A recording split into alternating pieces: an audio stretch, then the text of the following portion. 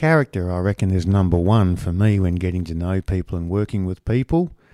You know, it's more important than chemistry even, between me and another person, or even more important than capability to do stuff and have skills and so forth, because you can kind of teach that much more easily than you can develop character. And character determines the other two, the chemistry and the capability anyway, when it comes to friendship and working together. Now, I don't know whether you think about your character much, but I can tell you that other people do. The hardest thing about knowing and deepening your character is we humans seem to be able to be quite blind, character blind to our flaws. Everyone sees them but us. And on the other hand, we see the flaws in other people more quickly than we do in ourselves.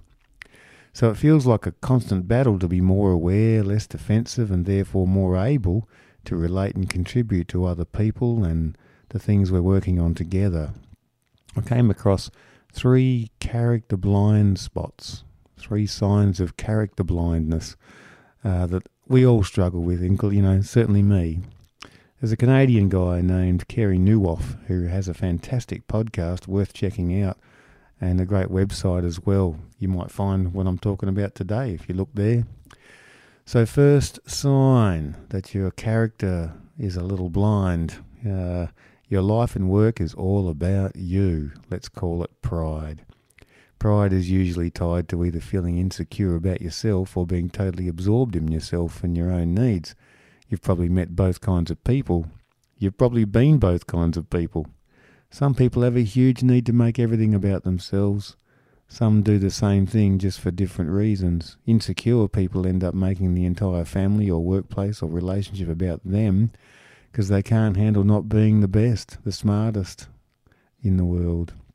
They are usually unwilling to highlight better communicators or skilled people in case it makes them look bad. On the other hand, insecure people struggle with handing off tasks and responsibilities to others because they don't trust people. They find it hard to trust people. As a result, everything becomes about them. The best definition of pride that I heard on this podcast is that pride is an obsession with self. The challenge then is this: don't think less of yourself, just think of yourself less. I like that. Don't think less of yourself, just think of yourself less. This guy Kerry put it well: only humility will get you out of what pride got you into. Number 2 sign: you always want more. Let's call it lust. Now I know when you hear that word lust, you think sex. Well, yes, of course, lust can be sexual, but it's way more than just sexual. It can mean you simply want more of everything, more growth, more success, more accolades, more affirmation, better results.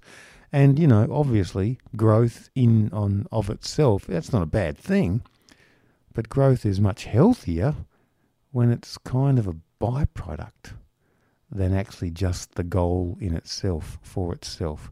The goal itself isn't growth. Growth comes from the greater goals and the greater vision.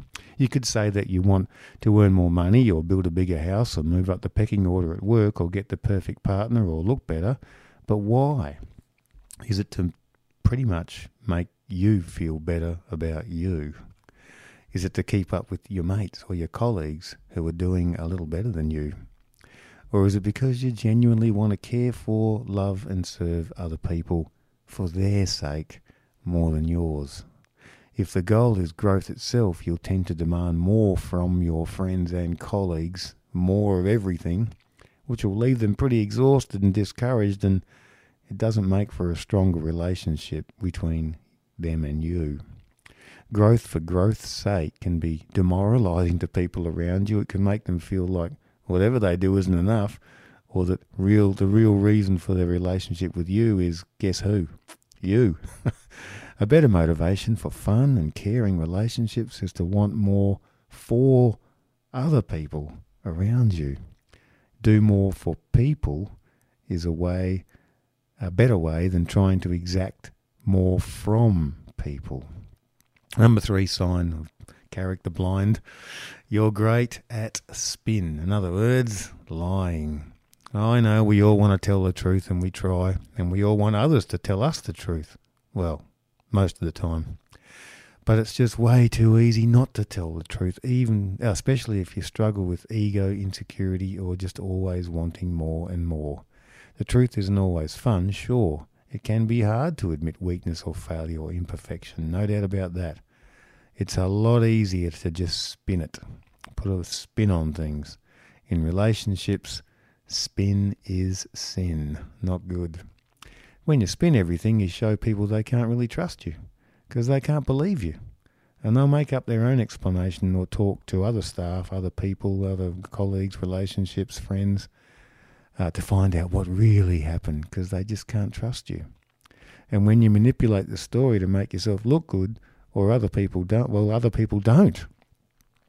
So telling the truth ultimately engenders a far deeper trust and commitment from everyone involved, even if it's pretty tough. It's so much more fruitful to try, at least try, to throw pride and lust and lying in the bin as the day begins, and to try and keep it in the bin all day.